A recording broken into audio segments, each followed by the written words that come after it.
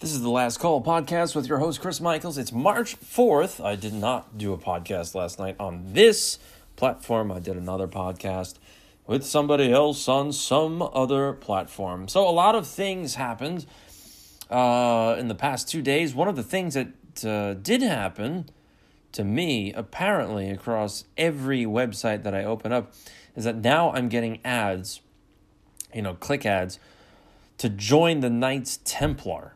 So I don't know what I did, but apparently they want me to be a part of 900 years of history, and I should join today.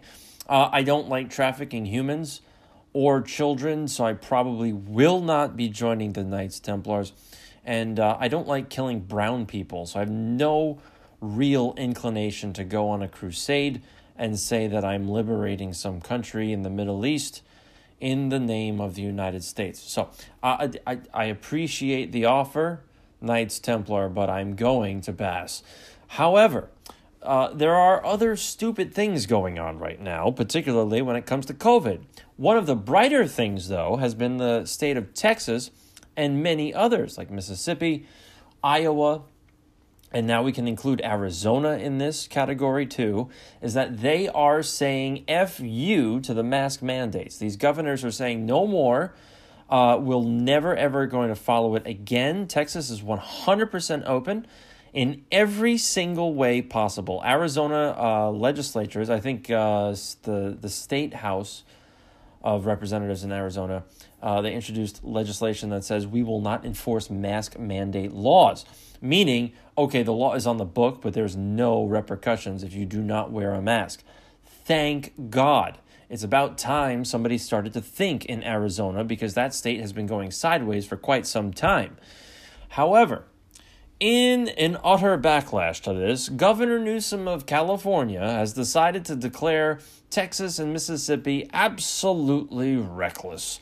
And he even decided to say we will be doubling down on mask wearing and not arguing to follow the example of Texas and other states that I think are making a terrible, terrible mistake. So yes, that's right. Governor Newsom sees all of this, and I would suspect that Mr. Newsom sees the writing on the walls with all of what's going on in Texas, Mississippi, and Florida, and soon to be in Arizona, Iowa, and Idaho, North Dakota too, and I believe South Dakota. If he has, first off, Governor Newsom is facing a recall vote. He's got over 1 million signatures that say get this MF out of California's governor's office. And so instead of saying, you know what, maybe these states are onto something, he decides to double down. So what's the social the social engineering implications behind that? Why is he doing that? Why is he forcing more people to be wearing not one mask, but 2 masks? Double masking, he says, is an effective way to improve fit and filtration. Also, asphyxiation. A close-fitting cloth mask can be worn on top of a surgical disposable mask to improve the seal of the mask to the face. Okay, really? Why are these Democrat states so hard-pressed to cling to these tyrannical edicts from their governors? Why are these states forced to not have 100% capacity, wear not one mask, but 2 masks, don't gather in certain places? You had Governor Cuomo the other day come out with regulations when it comes to dancing. You can only be within a certain amount of distance to another couple. You had to stay within a clearly marked dance box. Gives a whole new definition to the meaning box social. The guy's ridiculous. He hasn't been out of his mansion or wherever it is in like 2 weeks. He finally comes out and says, I'm sorry, not sorry, and I'm not leaving either. I mean, him and his stupid nipples have got to get the hell out of New York. I don't know where you go, but it shouldn't be here. I'll trust you that. I'll tell you that much. And the thing is that these states like Texas and everybody else, they are starting to finally see what is going on, this whole mantra of trusting the science, wasn't really trusting the science with this social distancing and the masking and the double masking and on and on and on. It wasn't trusting the science. It was follow the leader. Because you shouldn't be trusting the science, you should be trusting the math. And if you look at the math, the amount of deaths that are attributed to COVID, and by the way, that definition of a COVID death is extremely loose. So you can almost attribute any cause of death to a COVID death, and it will jack up the number. So according to the World Health Organization's definition of what a pandemic is, COVID is not even close to that number. If we're to assume that a pandemic is closer to what the World Health Organization says, 390 million people should have died from COVID on a global scale. So essentially, the United States every person in the United States should have died if COVID was as bad as they were saying it is.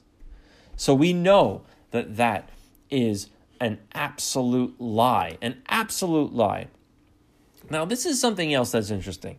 Israel has been out there and touting that they've been the number one state, notice I didn't say country, state to inoculate its citizenry. I think 50% of all citizens within Israel have been vaccinated, and a lot of them are suffering from side effects, particularly from the Pfizer vaccine. However, there is something else going on. Why they are introducing what they call a freedom bracelet. And the freedom bracelet is, well, it's essentially draconian. It's got a Bluetooth in it, and it hooks up to your phone, and it essentially monitors people. So that if you are in quarantine in a motel or a hotel or a Holiday Inn, you are going to be tracked. And this bracelet, essentially an ankle bracelet if you're a pedophile, will not be removed from you. Now, my question to everybody out there is, out of all of the people on the planet of a particular background, such as Jewish people, don't you think they should have they should be remembering things from about 100 years ago? Why are they so okay with the fact that they are going to be tracked in real time by essentially the police and the military when they wear this bracelet that allows those people, the military and those other agencies, to pull up all of their background information, including their location, in real time? Did you learn nothing from underarm tattoos and yellow armbands? Like, where is your head at? How come nobody's fighting against this? The only sect of Judaism that I see that are really pushing back against this are the Hasidic. They're out there in the streets. They're celebrating birthdays, funerals, whatever. And, I'm throwing my weight behind those people. Because this is outrageous. Like, how could you be okay? How, especially a Jewish person in Israel, how could anybody be okay with the fact that they are going to be tracked and tagged in real time with a freedom bracelet because they need to get the vaccine? If you got the vaccine, you don't have to wear the freedom bracelet. But if you didn't, by gosh, you must be wearing it. How is this possible? How are these people okay with that? And then they go one step further and they say, essentially, if you've gotten the vaccine, you're fine. If you don't get the vaccine, you are still going to be under house arrest. What? Where are your heads at? How come, where'd you go? Where'd your balls go? Where'd your ovaries go? What the hell did you do for the past 100 years? You left one lockdown in Europe to go to another lockdown in the Levant. You got to stand up to this stuff. You got to push back against this. Throw your weight behind the Orthodox. They've got the right idea behind all of this. It's just stupid. And Governor Cuomo of New York, he's doing just about the same thing with an Excelsior pass. Read COVID passport. According to the news agencies, the COVID passport, quote unquote, sort of. Yeah, so what is exactly a sort of COVID passport? Essentially, if you don't have the vaccine or a COVID test, then you are going to not be allowed into certain venues and not be allowed to use public transportation.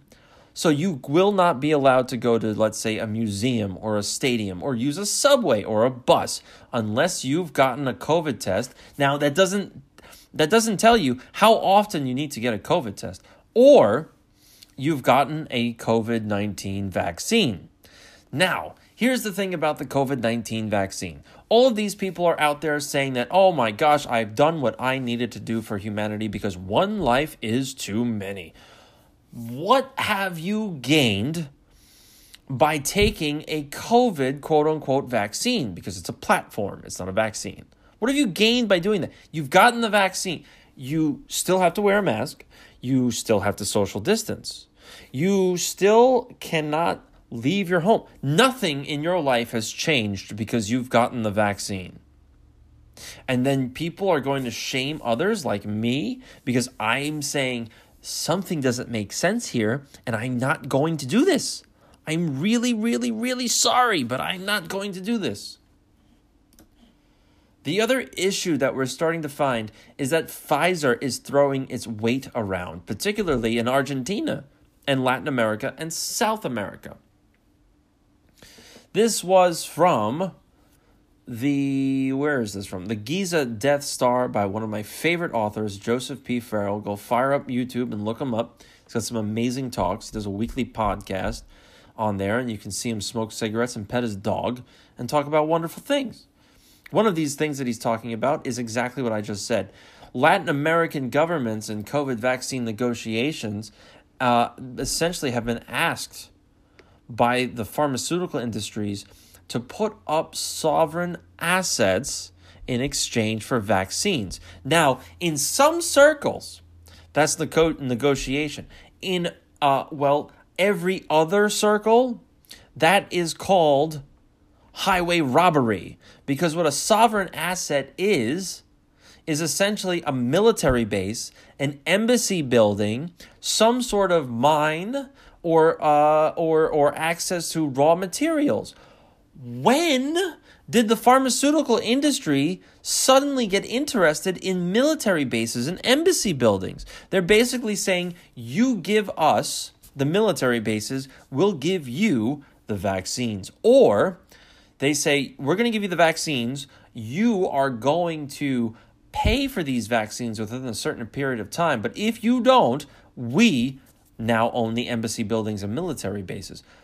What would a pharmaceutical company need with a military base or an embassy building?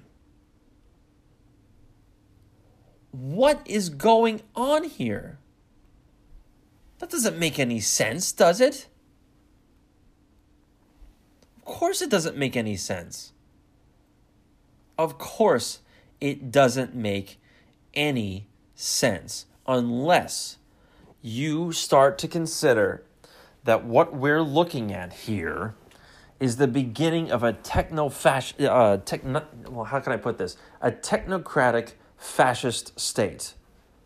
And that technocratic fascist state includes social credit scores, thanks to the World Economic Foundation.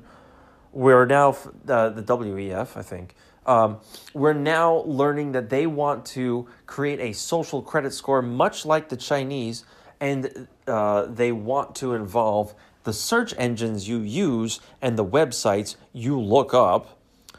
So you're going to have a credit score based upon what type of porn you look at, essentially.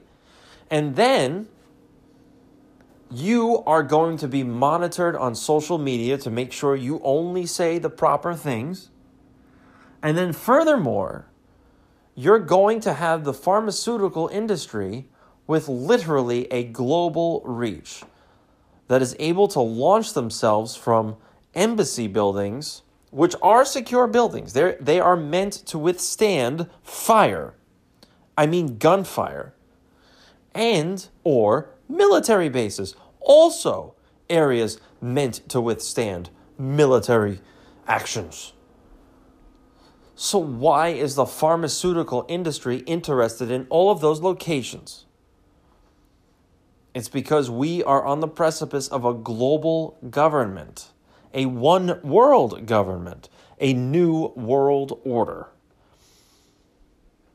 And those pharmaceutical industries are using those locations as collateral if they don't get paid, because those locations will subsequently be used for people that do not accept their vaccines. That's what that's for. It is for a quote-unquote quarantine area. Sounds like they're rounding up dissidents to me. And that is the last call with Chris Michaels.